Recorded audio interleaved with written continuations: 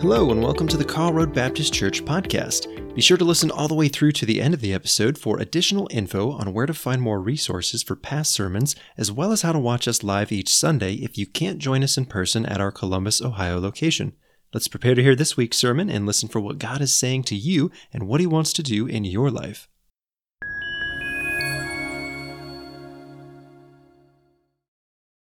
Before I go too far into my sermon this morning, I want to issue a public apology to my son Joshua, because the other night he and I were having a conversation, and I made him a promise that I would stop referring to him so much when I preach or teach. I'm sorry. Today's not the day that's going to happen. The reason why I bring up my relationship with my son Joshua is because Joseph's story is one of adoption. And, okay, everybody on three. 1, 2, 3. Aww. That's a picture of Lori and I with Joshua when he was 2, when he first came into our lives. So, Joseph's story is one of adoption. And as many of you know, Lori and I adopted Joshua a little more than 12 years ago.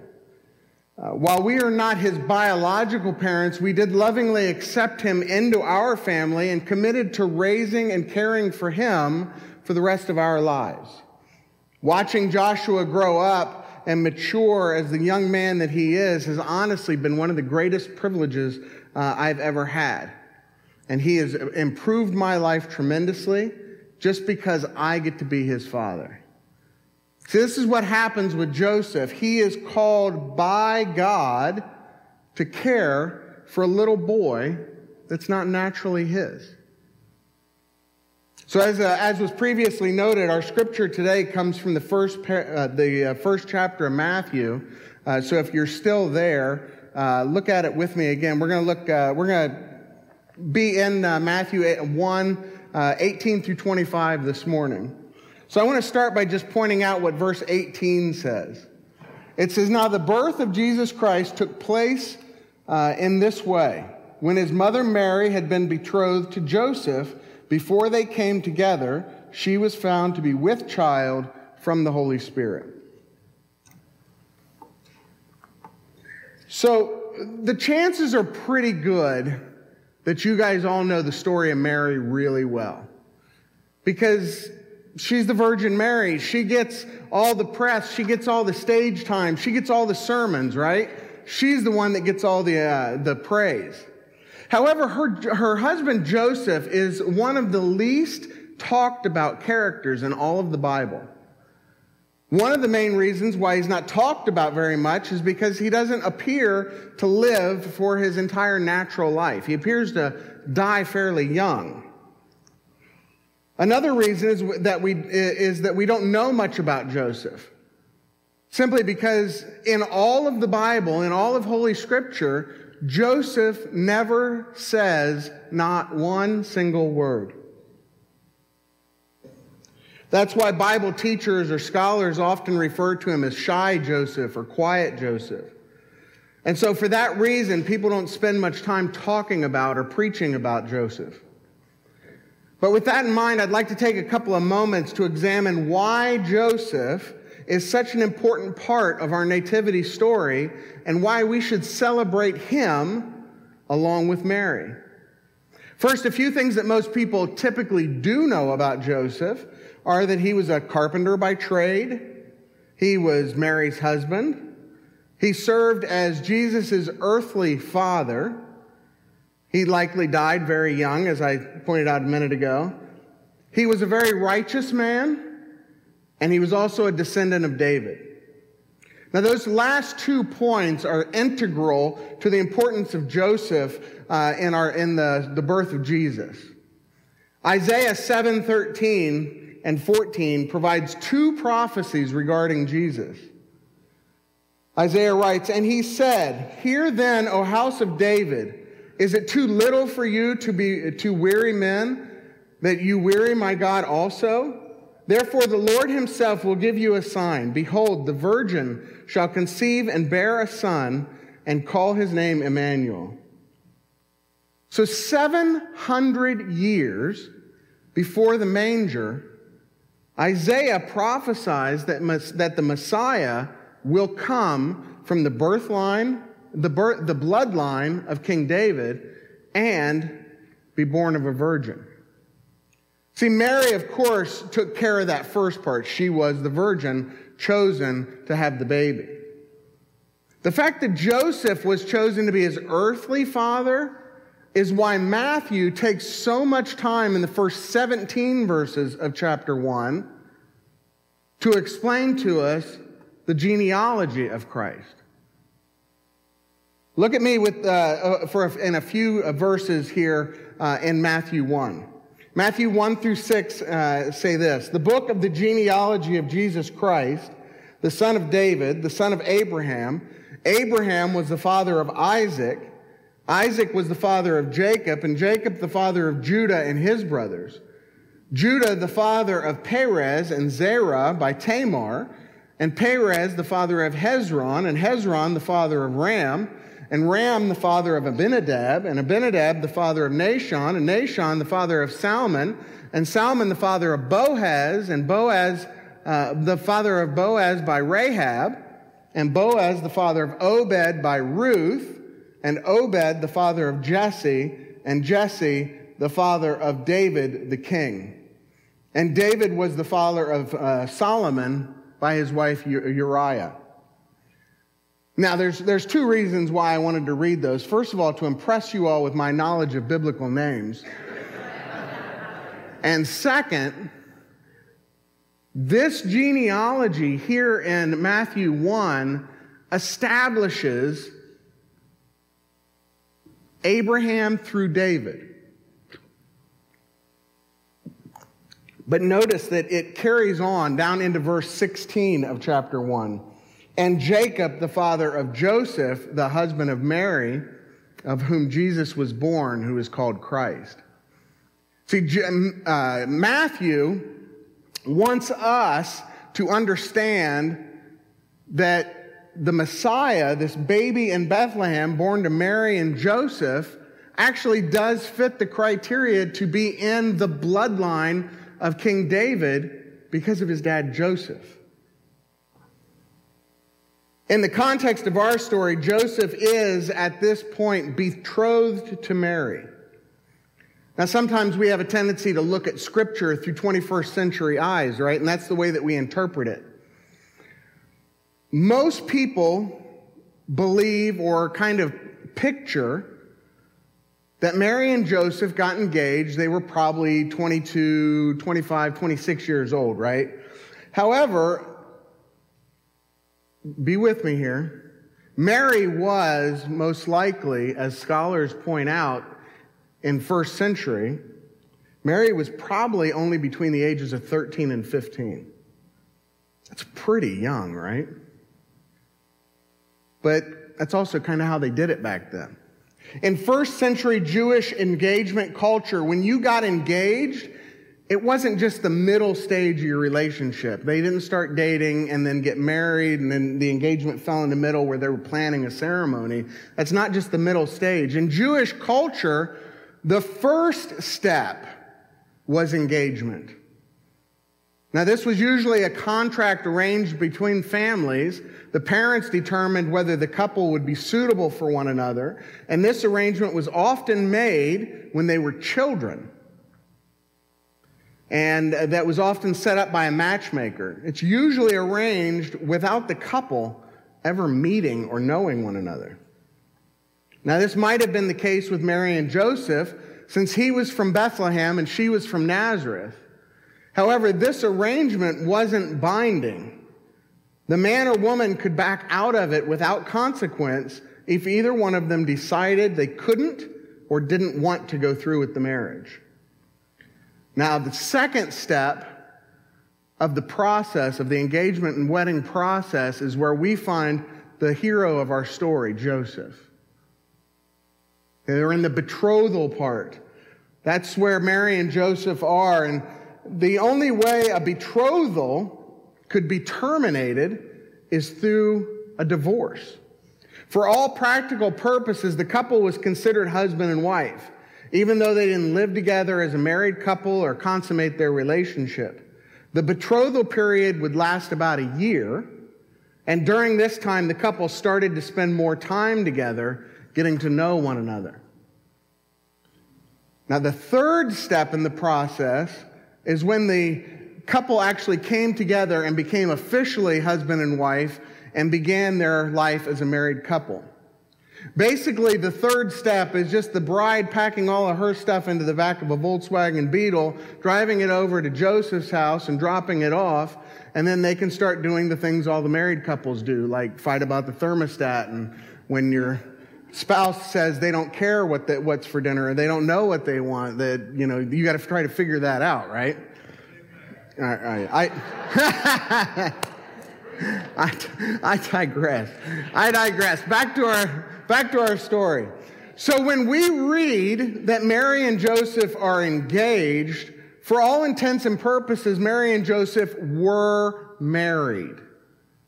But they weren't yet to engage in the gift of lovemaking. And so if Mary had had sex with another man, it created not just a life-changing situation, but rather a life-ruining scandal.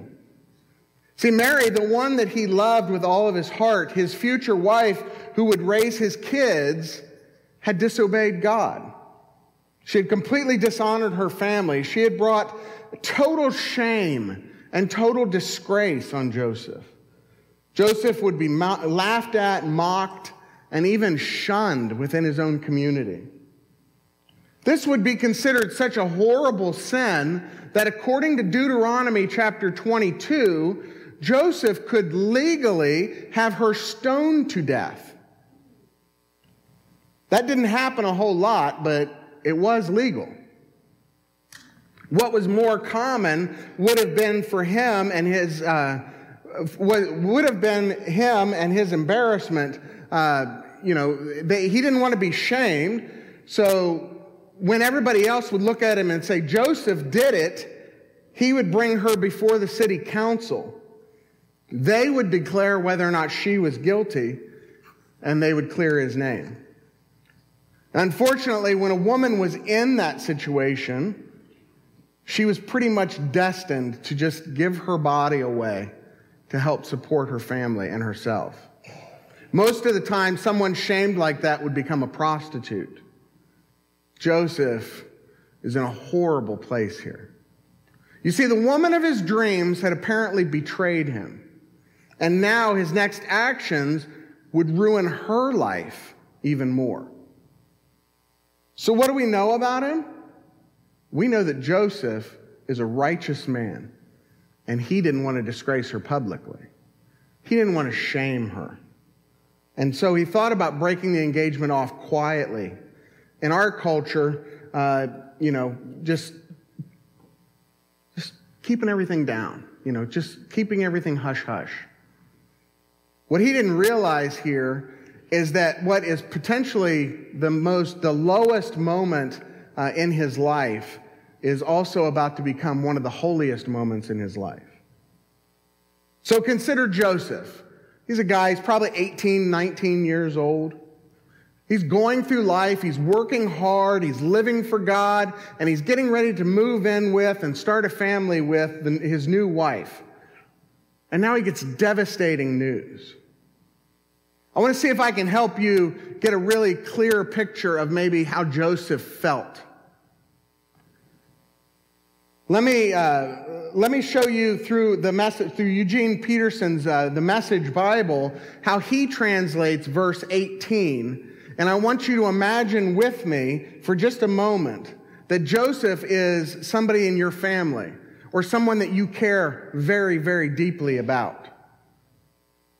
Verse 18 says this: Mary was engaged to be married to Joseph, but before they enjoyed their wedding night, Joseph discovered she was pregnant.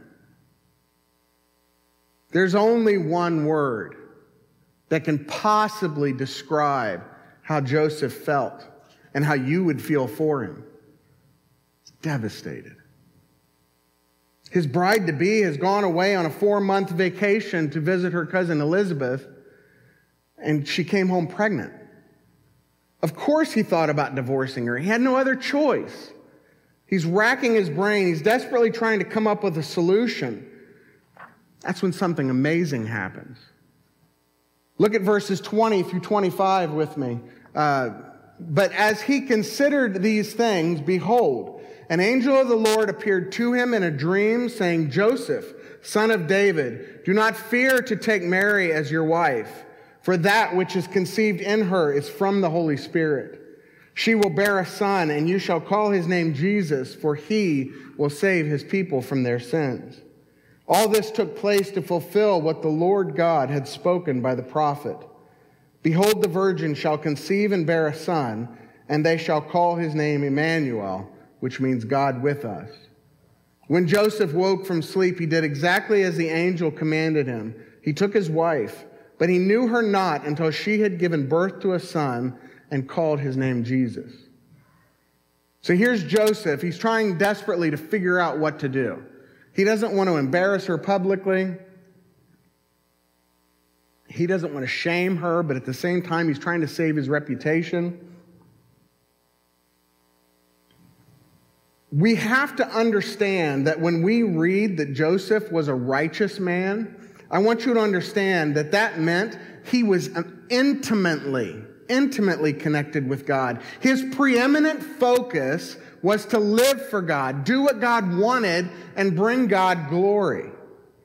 So read into that what was going on. Joseph is deeply, madly in love with God, and everyone around him knows it. Of course, Joseph would be afraid of offending God and violating the Torah, but it's more than that. Joseph would be fearful of losing his reputation. He would be afraid of what everyone would think about him. Joseph knew about his own doubts when Mary told him about the angel. There's no way people in his town would believe an angel came to a poor couple in an obscure village and caused the conception of a child in the body of a virgin teenage girl. It's too far-fetched. No one's believing that. He knew that if he married her, his friends would never accept her. His family would never accept her. They would never believe his account of what happened. He would never again be invited into people's homes, be given their business. He would never be admired or respected as a lover of the Torah. If he committed himself to this baby, to the one who would be known as Jesus, he would do so at an enormous sacrifice. His whole reputation, his work, the work of his lifetime, it would all be trashed. The angel says, do not be afraid. And Joseph did what the angel commanded him. In submitting himself to God through the angel's instructions, Joseph does two things. First, he took Mary into his home to be his wife. That's a legal step. It meant that he was publicly claiming her and her situation. In verse 25, it says that he named the baby. That's a legal step too. This meant that he was publicly adopting the child, that he said that he would stand up, that he would be that child's father. Joseph has now deliberately tied his destiny and his reputation to the lives of two stained people, Mary and this baby. Now, his days as a righteous man are over, and whatever the future has for him, it's not going to be polite society or respectability or public admiration. I want you to pay close attention to the words of verse 24 here. When Joseph woke from sleep, he did as the angel commanded him. If there's one statement that we should all desire to be true of ourselves, it's that we did as God commanded us. We were obedient without understanding any of the details to come.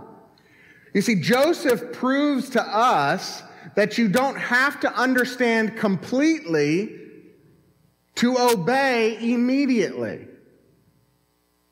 You don't have to know every detail. You don't have to know that everything's going to work out in the end. You don't need to know that God was there from the very beginning. Because when you think about what Joseph didn't know, and he didn't hardly have any information at all. Joseph was courageously obedient to God's call in the face of what is potentially public humiliation and shame. From Joseph's courageous obedience, we learn three key things. First, there is a cost for the call of God on your life. In this story, we see that God is not looking for public approval when he wants something to be accomplished. What everybody thinks is not important to God's plan. If you choose to live a life of obedience to God, there are going to come times in your life where your public reputation might take a few bumps or bruises along the way. Sometimes what people think about you is the opposite of what you know to be true. Your life might become the subject of gossip, of rumor, of speculation. People might say things even when the only facts that they have come from another gossip, another hate monger, another backbiting person. It comes with the territory. It's part of the cost of following the call of God. We see this happen all the time in the media. There's always a rush to judgment when someone else might have a problem. And we do so before we have all the facts. It's a 24-hour news cycle. We got to talk about something, right? People speculate. They have no actual knowledge of the truth. And more often than not, someone's reputation is going to be ruined regardless of whether or not what they're being accused of is true. And trust me, there's never an apology that's going to come from that. It's just what the public does. It's what people do. They jump to conclusions whether they have all the facts or not.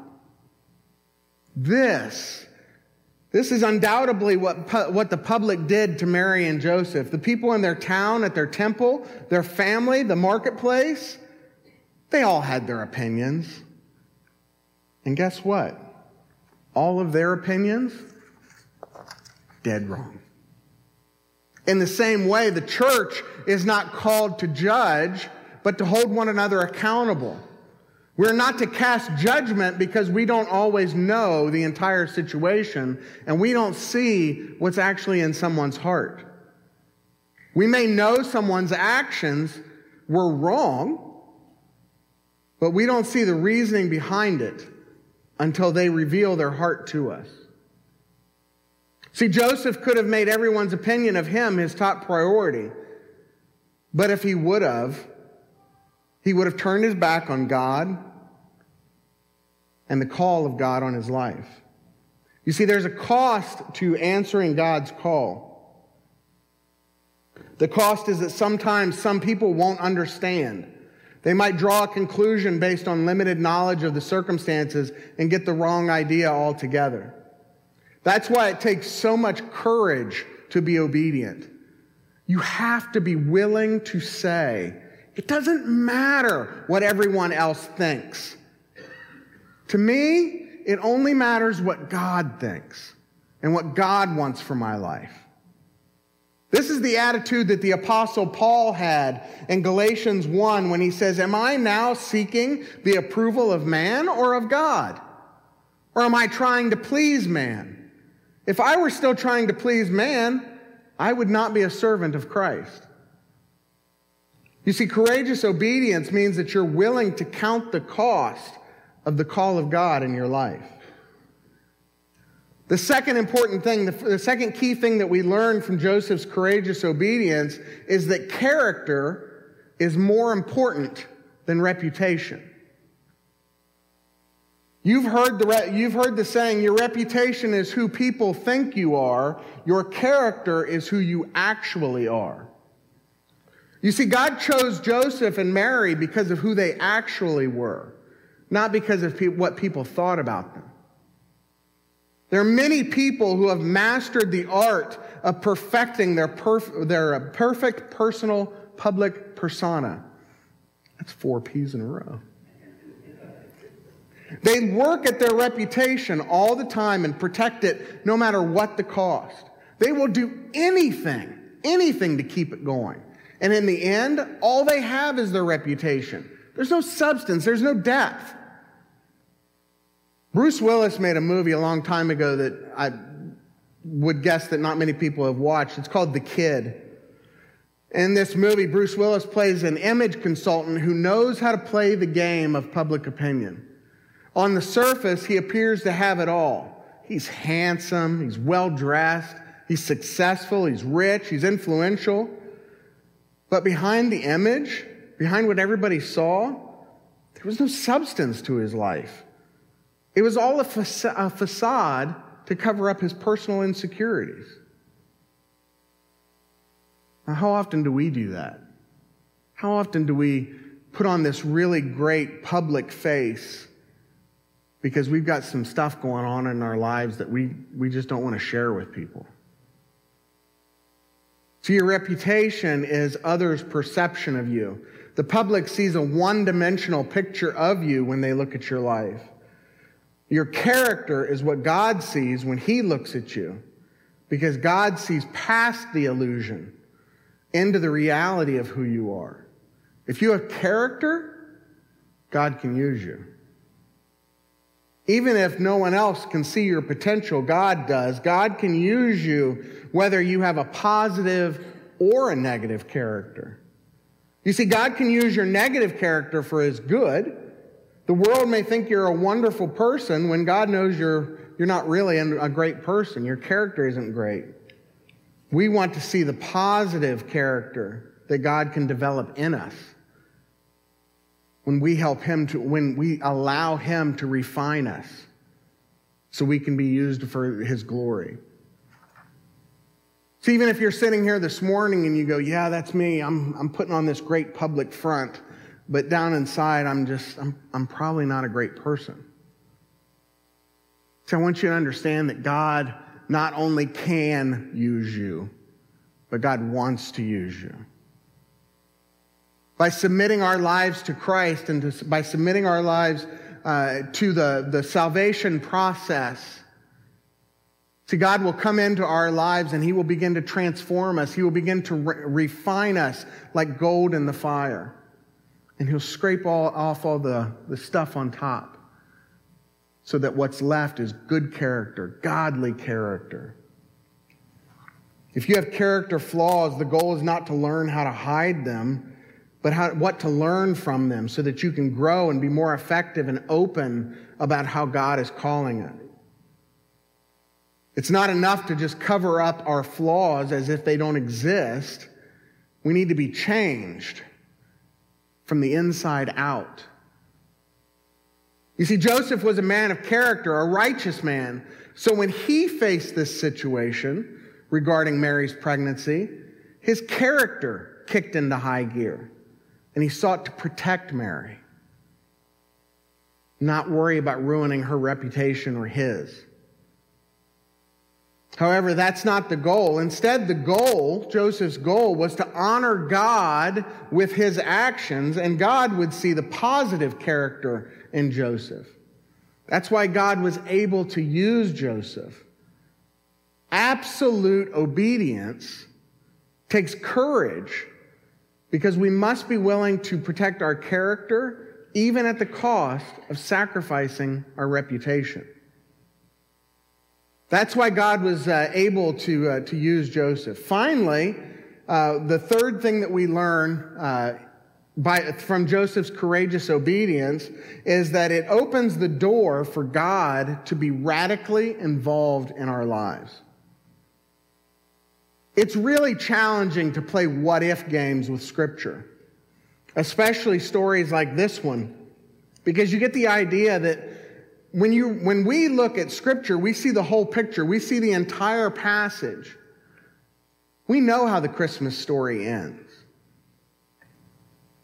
But when Joseph is faced with this situation with Mary, and he goes to sleep and this angel appears to him, he didn't know the end of the story. So it's difficult for us to play these what-if games because they didn't know. They didn't know exactly what God had planned for him. But think about it. What if Joseph had been obedient? What if he decided to save his reputation and disgrace Mary? What would have happened? Well, by law, she could have been stoned to death, and the child would have died right along with her. Joseph's disobedience could have brought God's plan of salvation to a screeching halt before it even got underway. He could have played a role in the Son of God's death before the Son of God was even born.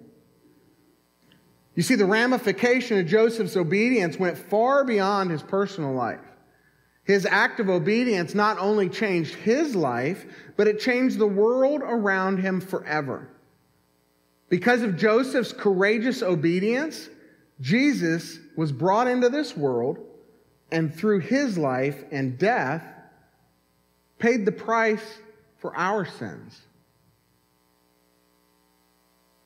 If Joseph and Mary had not been willing to obey God's plan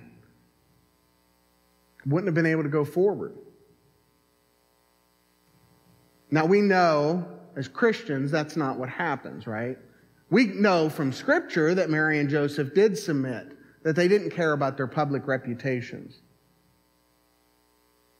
And we know by studying God and what He's capable of, that if things wouldn't have gone right with Mary and Joseph, He would have picked someone else. And His plan for salvation would have still gone forward. We need to keep this in mind because the consequences of our obedience are not always immediately apparent. It's the idea of throwing a rock into a still pond. It's going to ripple out. The action has ripples that go out and affect everyone else around you. You may not be able to see it from this side of eternity, but the fact is your obedience to the call of God on your life could change the lives of 100 or just one, or maybe even thousands or millions of people. Have you ever heard of a man named Mordecai Ham? See, Mordecai Ham was a simple revival preacher from the early 20th century who traveled primarily throughout the South, preaching in a tent. There were dozens and dozens of people like him, preachers like him in those days.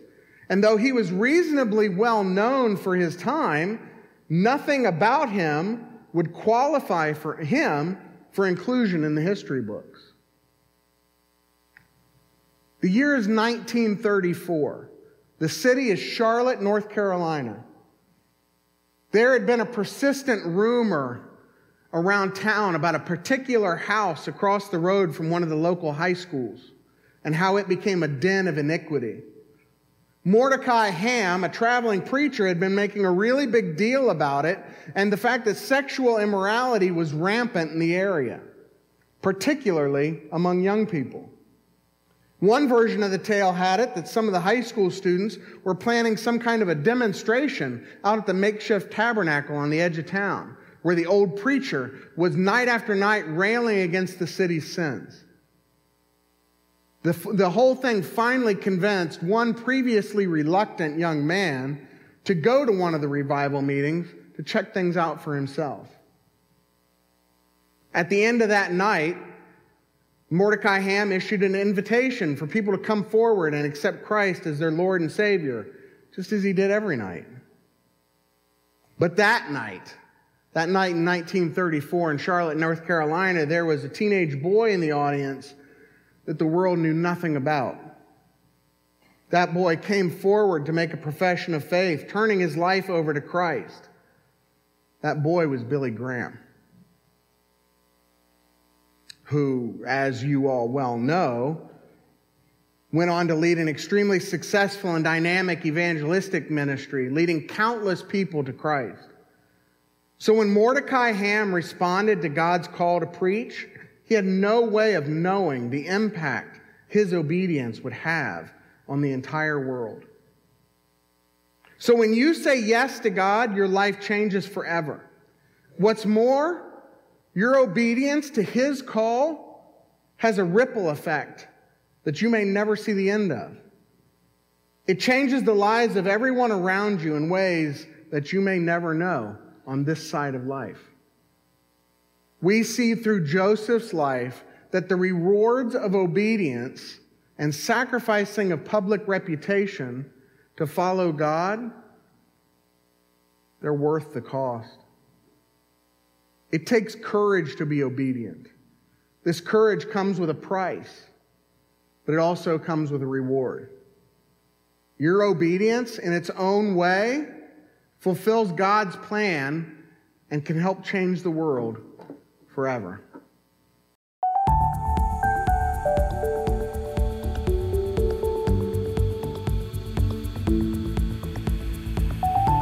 Thank you for tuning in to the Karl Road Baptist Church podcast. We hope you found something that can be applied to your life today and into the future. You can always watch our past services or see them live on YouTube, Facebook, and our website at www.karlroadbaptist.org. That's Karl with a K, A-R-L, roadbaptist.org. If you search YouTube or Facebook, look for Karl Road Baptist Church, and don't forget to subscribe or follow us if you are watching via a service that allows that, so you can stay up to date and notified when another episode is ready for you to watch or listen to. Thanks again for sharing your time with us and putting in the effort to maintain your relationship with God. Have a fantastic week, and we look forward to growing alongside you in the future with the next episode of the KRBC podcast.